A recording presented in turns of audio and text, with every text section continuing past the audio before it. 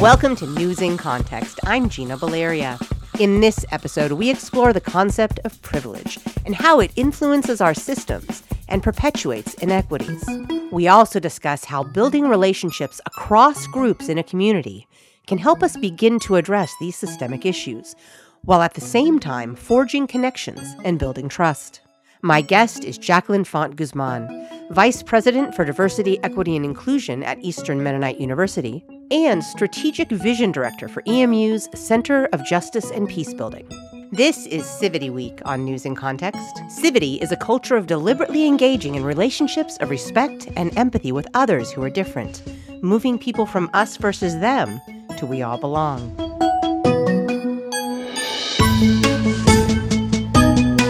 Talk to me a little bit about the work you do, what it is and why you find it so important. I've been doing a lot of work lately with diversity, equity, and inclusion, but looking at it from the perspective of relationship-based DEI, as it's usually referred to, diversity, equity, and inclusion, and grounding it in really the importance of connecting people and building relationships across differences in order to really be able to change institutionally structures that are oppressive for some and are privileging others, many times unintentionally, sometimes intentionally, but mostly unintentionally.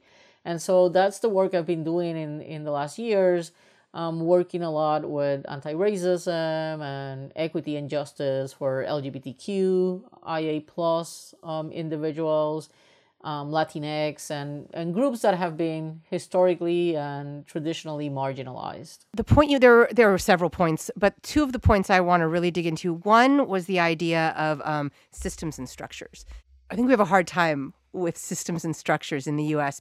I would love to hear your thoughts on that. My thoughts are, that whole idea of manifest destiny and individual and pull yourself up, but really systems and structures mean everything. I would love to hear your thoughts on how systems and structures play a role in our lives and in the course of our lives. Of course, we have agency. Of course, we have responsibility to work hard and do all that. But, I feel like we never can have that balanced conversation. It's either one or the other. So how do you see systems and structures influencing us and influencing the way we engage with the world? That's a great question. And I think in many ways, we are part of the systems and therefore part of the structure. So there's really no way of getting out of the system. That's the way I see it.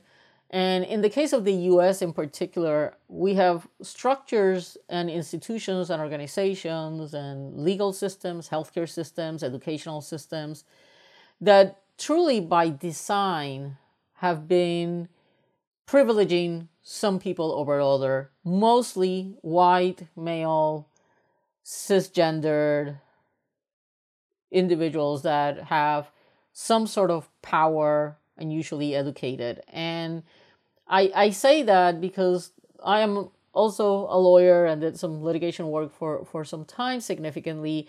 And so I have that lens and frame of reference of the law in terms of structures and systems. And I can see how when you study the Constitution and you study the original documents of how this nation is formed and shaped, we the people didn't really mean we the people. And if you look at the Federalist Papers and all the other history that is surfacing now after Floyd's murder, you see that it's really by design. When you look about the segregation in this nation and how communities were purposely segregated by something I'm sure you and many of your audience may know in terms of redlining and literally sitting down and segregating and deciding what sections, geographical areas or communities were going to be allowed to take out loans and buy properties and buy homes and which ones were not. That is a legacy that still lives with us today. So the intentionality comes, that's the way the system was designed. And so we are living and are some surviving, some trying to thrive, some thriving in a system that when you enter it, and me as a Latina woman from Puerto Rico entering the system in the US, well, the systems are not really built for me.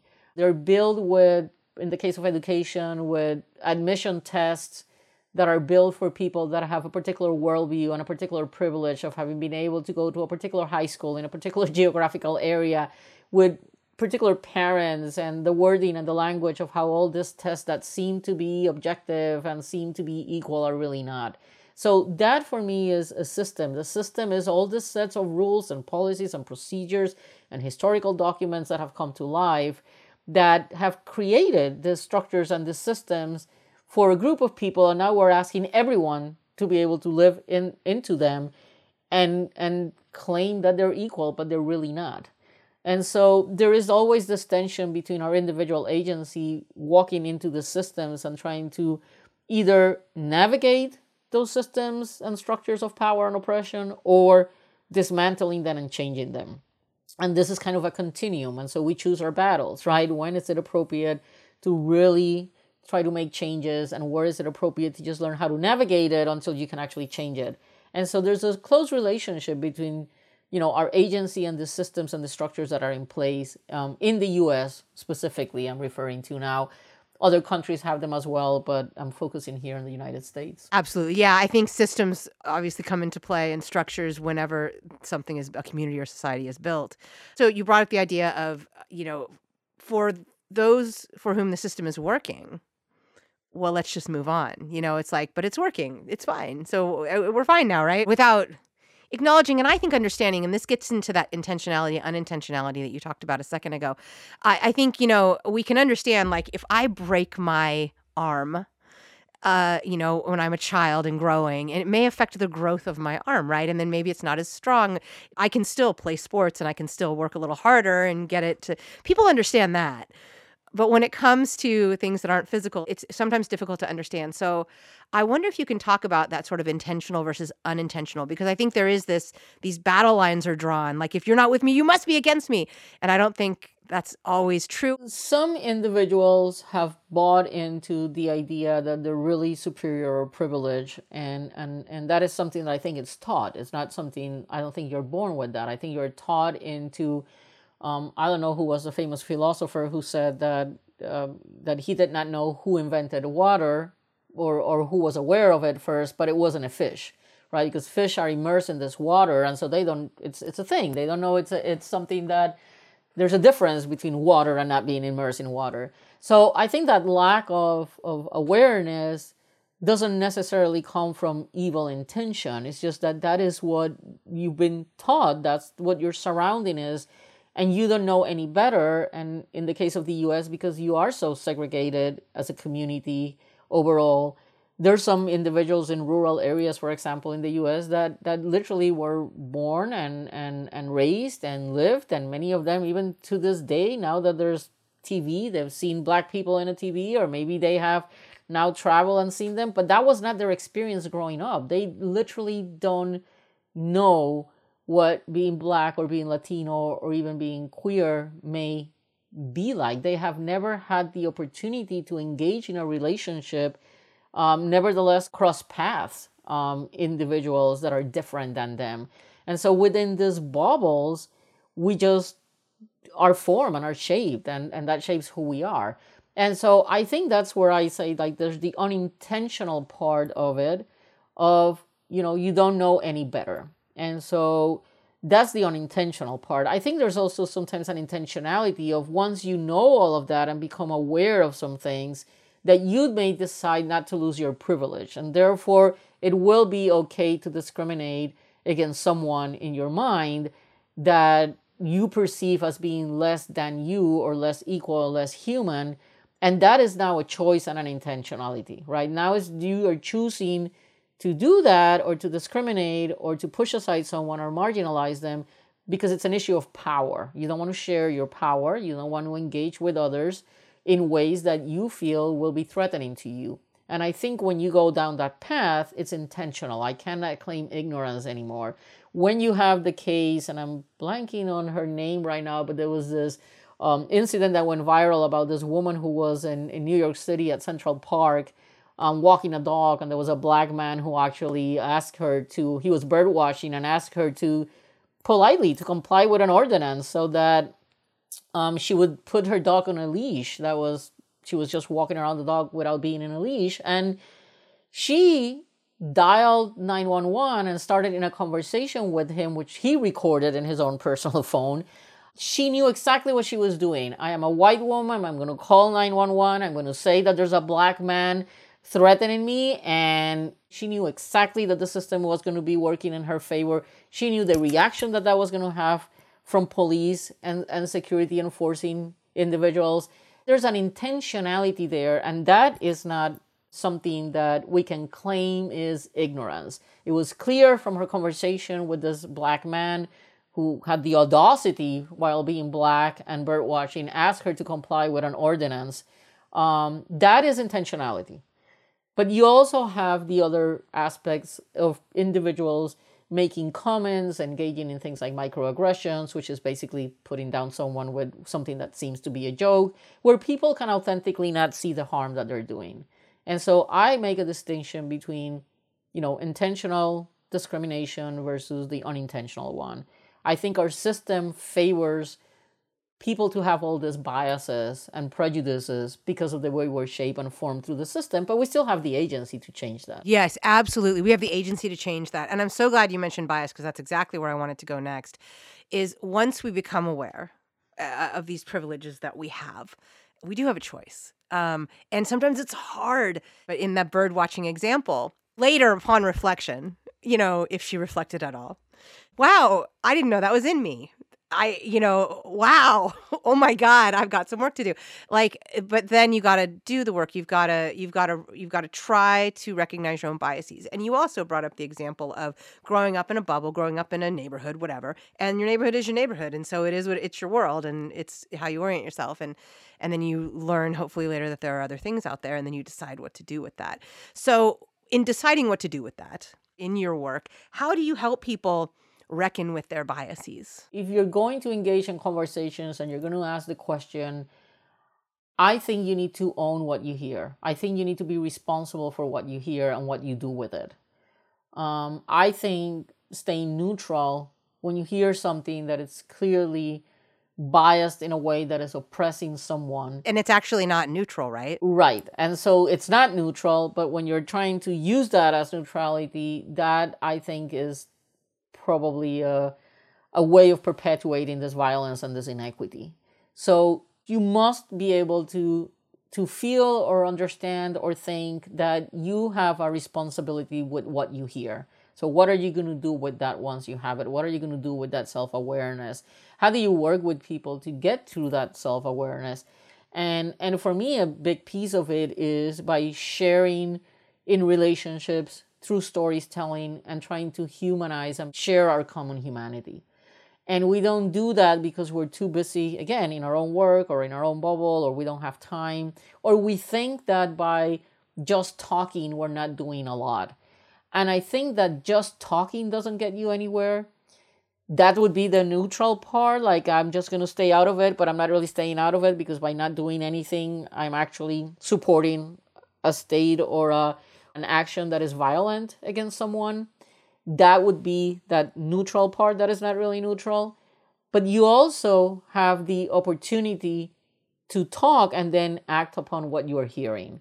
And I think that is not a waste of time. That is, in fact, the only way that people have the authentic capacity to change and change systems and structures and institutions and policies within those institutions, is to have that capacity of self-reflection, self-awareness, and then being able to understand the impact that your inaction or action, depending on what it is causing upon others.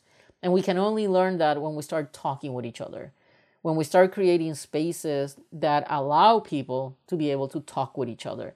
So a lot of the work I do from diversity, equity, and inclusion, because we have chosen at EMU a model that is relationship-based, is spending a lot of time creating the spaces for people to be able to connect across differences and having communications, or working in projects together, or doing something where you don't stay within your own unit. And difference can be in an array of ways, right? It could be in universities that are so hierarchical. It could be having a faculty member with tenure, a professor engaging with a staff person, or a custodial, or someone from maintenance. It is about creating those kind of spaces where I think you have the possibility of changing the systems. Because if you think about it, people are all over an institution. So that means that if I can get people to engage in relationships, I'm impacting the entire institution because relationships are everywhere. And so that is a way of affecting change and making structures and system change, because it almost becomes a domino effect. People start talking, the narrative starts taking some traction, and all of a sudden, literally before you know it, people at the executive teams or leadership positions are talking about starting to change policies that they didn't realize were hurting some people and others. I mean, like trying to get people to engage with their biases, trying to get people in a privileged position to, I mean, I don't necessarily see it as giving up privilege, but people do see it as I have to give something up to do this work. They do. Can you talk about any examples of doing the work and any of this stuff coming up and how you dealt with it? Absolutely. So one of the things, for example, in making change and working with people and how to support them in decentering that privilege, like being aware of it and being aware of the power they hold. One of the biggest challenges and things that I confront all the time is actually fear of either perceiving it as I am losing power, fear of not being politically correct, and I'm putting politically correct in quotes, fear of not knowing how to do because they don't know how to have these conversations because they've never had them when they're talking about diversity, fear of harming someone by their comments. So sometimes it stems from a place of good, not from a place of, not wanting to engage. I've heard words like, people are frozen, which is no way to be able to engage with others and with diversity. So that is something that I constantly hear. You're listening to News in Context. I'm Gina Valeria. We're talking with diversity, equity, and inclusion expert Jacqueline Font Guzman about how privilege influences our systems and how building relationships across difference can help address those inequities. Another one of the things that are constantly present in doing this work that is challenging is I've become aware of the lack of psychological safety that we have overall, like everywhere, in different institutions, in different communities, in the healthcare settings. I do a lot of consulting for healthcare work as well.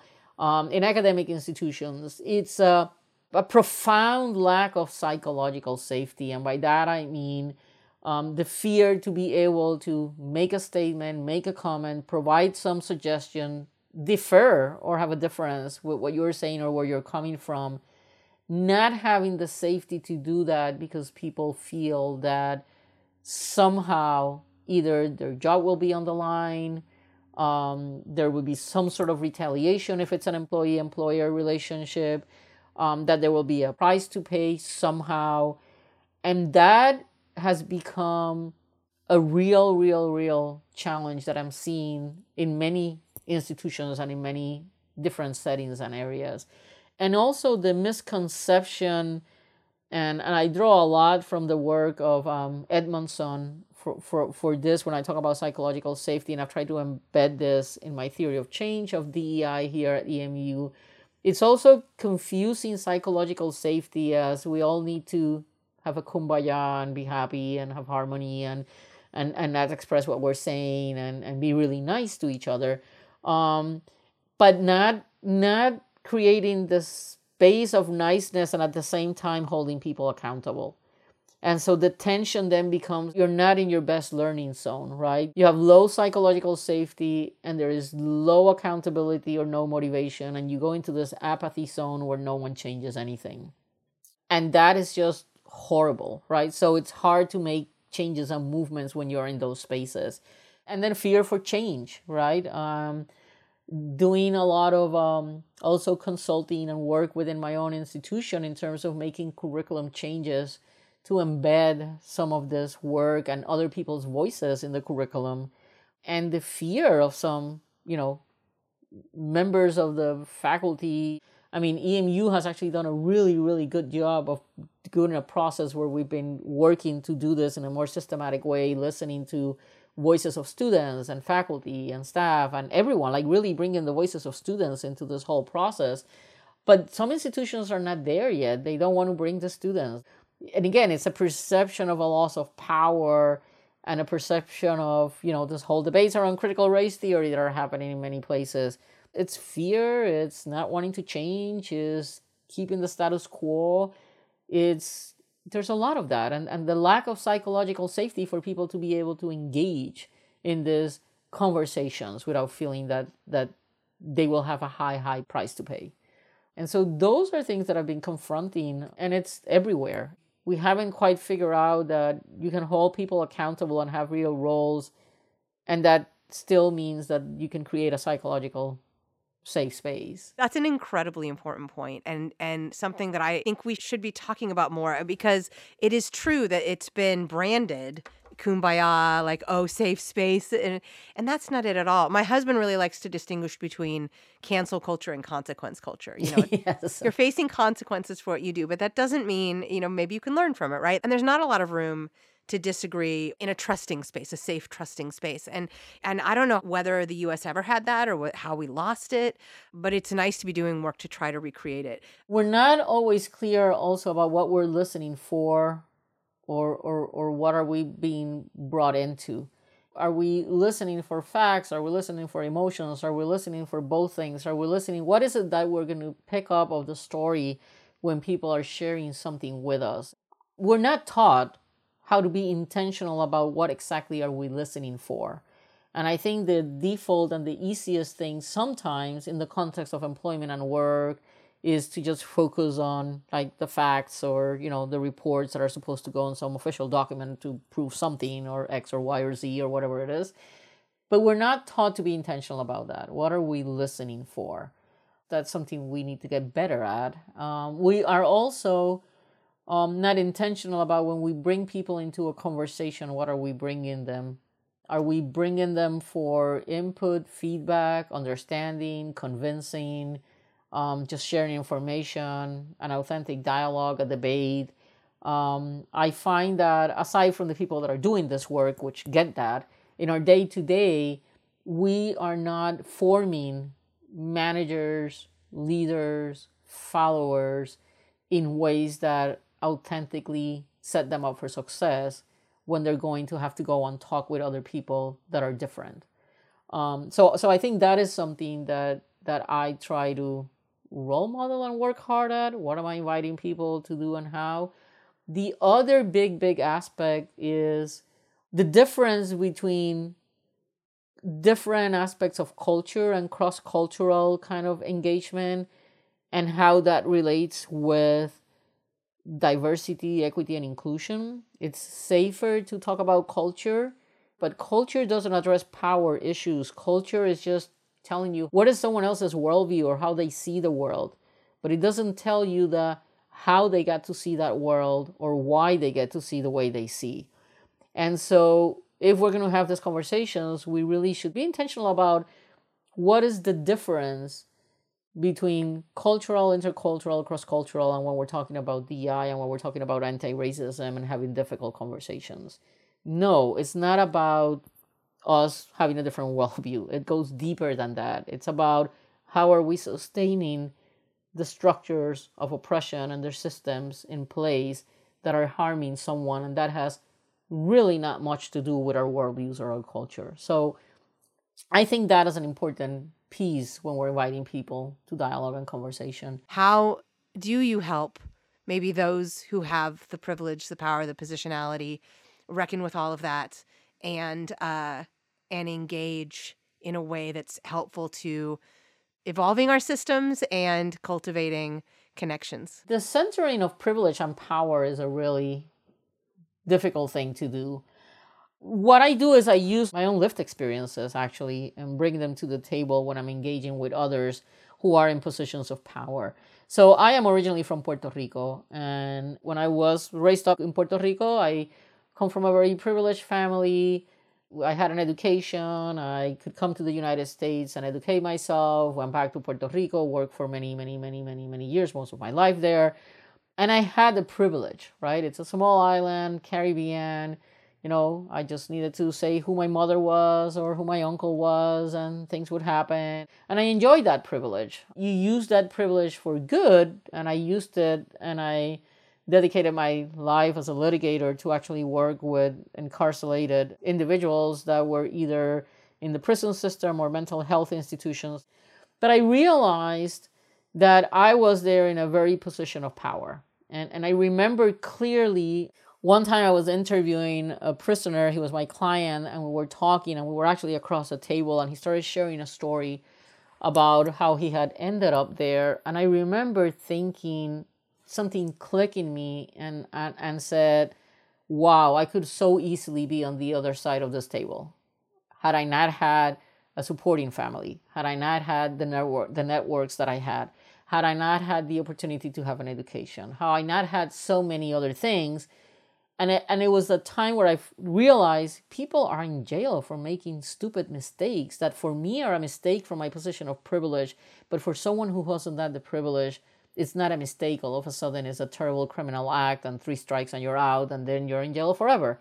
And so that was a big aha moment for me in terms of the beginnings of trying to cement a little bit better what that privilege meant that I had. You mentioned earlier that things were different when you came to the States. So how did that change? I remember coming to the States and all of a sudden losing all my privilege, just geographically.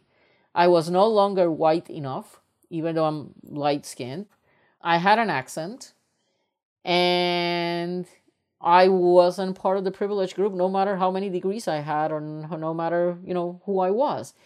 And so I, in a way, have been on both ends. And I was a woman in a place traditionally also. I had that same issue in Puerto Rico, but I only had to deal with the gender issue, and all the other connections of background and family helped me overcome that. But here, I was just a Latina, a woman, not white enough, and with an accent. And things changed completely. How I had to navigate structures of power and racism in ways that I had never had to deal with back then. And so when I talk to people about how are your ways of decentering your privilege and becoming aware, I try to lead them to having those same aha moments that I had when I was interviewing this client of mine decades ago in a prison. No matter how much privilege you have, there's certainly a one point in time in your life that you were somehow not feeling like you belonged. And it could be because you're in a poor neighborhood and you feel you don't belong, right? It could be for all sorts of reasons. But tapping into the experiential part of what that feels like is what I like to do when I am working with people or talking about how to decenter your privilege. Because again, it's like the fish that is immersed in water. They don't know water is a thing. It's just the way they see the world, right? And so I try to use those experiences and try to support people into identifying what are some times where they have experienced that sense of unbelongingness or inequity. And that's usually a good entry point. That it's okay to have these conversations, and how the fact that they are fearful of hurting someone in itself comes from a position of privilege. That the fact that you can own the privilege to know that your words and your actions of how you interact can have such a profound negative impact and harm on someone else in itself is also a position of privilege. So what do we need to do to use the power you have in a more effective way? And what do we need to do to be able to start sharing some of that power? Thank you to my guest, Jacqueline Font Guzman, Vice President for Diversity, Equity, and Inclusion at Eastern Mennonite University, and Strategic Vision Director for EMU's Center of Justice and Peacebuilding. Music in this episode includes Spring Fling by Track Tribe and The Heist by Silent Partner. In addition to hearing News in Context every Friday at 8:30 a.m. and 6:30 p.m. on KSFP 102.5 in San Francisco, you can hear it on Spotify, Stitcher, Apple Podcasts, iHeartMedia, Google Play, Google Podcasts, Podbean, YouTube, and PRX. We're also on Facebook and Twitter at News in Context SF, and on Instagram at News in Context. And you can find links to all of that at newsincontext.net. I'm Gina Valeria. Thank you for listening.